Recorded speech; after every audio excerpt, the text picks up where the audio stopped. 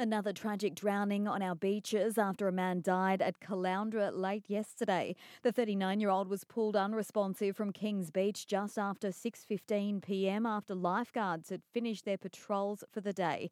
He died at the scene. Two other people, a man aged in his 30s and a woman in her 20s, had entered the water with the man. They both suffered minor injuries and were treated by paramedics at the scene before being transported to hospital. It's the fourth drowning on the Sunshine Coast this summer and comes as the Weather Bureau issues another hazardous surf warning for Sunshine Coast waters today. That warning will remain active until midnight.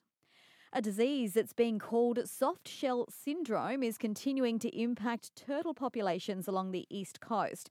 290 turtles, many of them the endangered green sea turtle, have been treated by vets at the Australia Zoo Wildlife Hospital over the past 12 months. Marine biologist Jacob Botel says it causes ulcerated open wounds to their shells and flippers and often leads to the exposure of underlying bone. So at the moment, we've actually tailored a treatment plan for this soft shell syndrome. It seemed to have a bit of success there.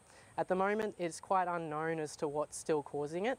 We are currently investigating at this stage, but fingers crossed we can come up with a reason why this is happening to these gorgeous turtles. Another historic day for Sunshine Coast Airport with the first ever direct flight to Mackay taking off. Bonza Airlines will today fly passengers north with many on board paying just $59 for their seat. That's a better option than driving for 10 hours. The country's newest airline based out of the coast went on sale on January 27 and will begin its Mackay to Cairns route from March 29. And not forgetting it's Valentine's Day, we're hearing a couple will renew their wedding vows inside the airport terminal ahead of the morning's flight. The Sunshine Coast couple also share the same nicknames as Bonza's aircrafts, Shazza and Bazza.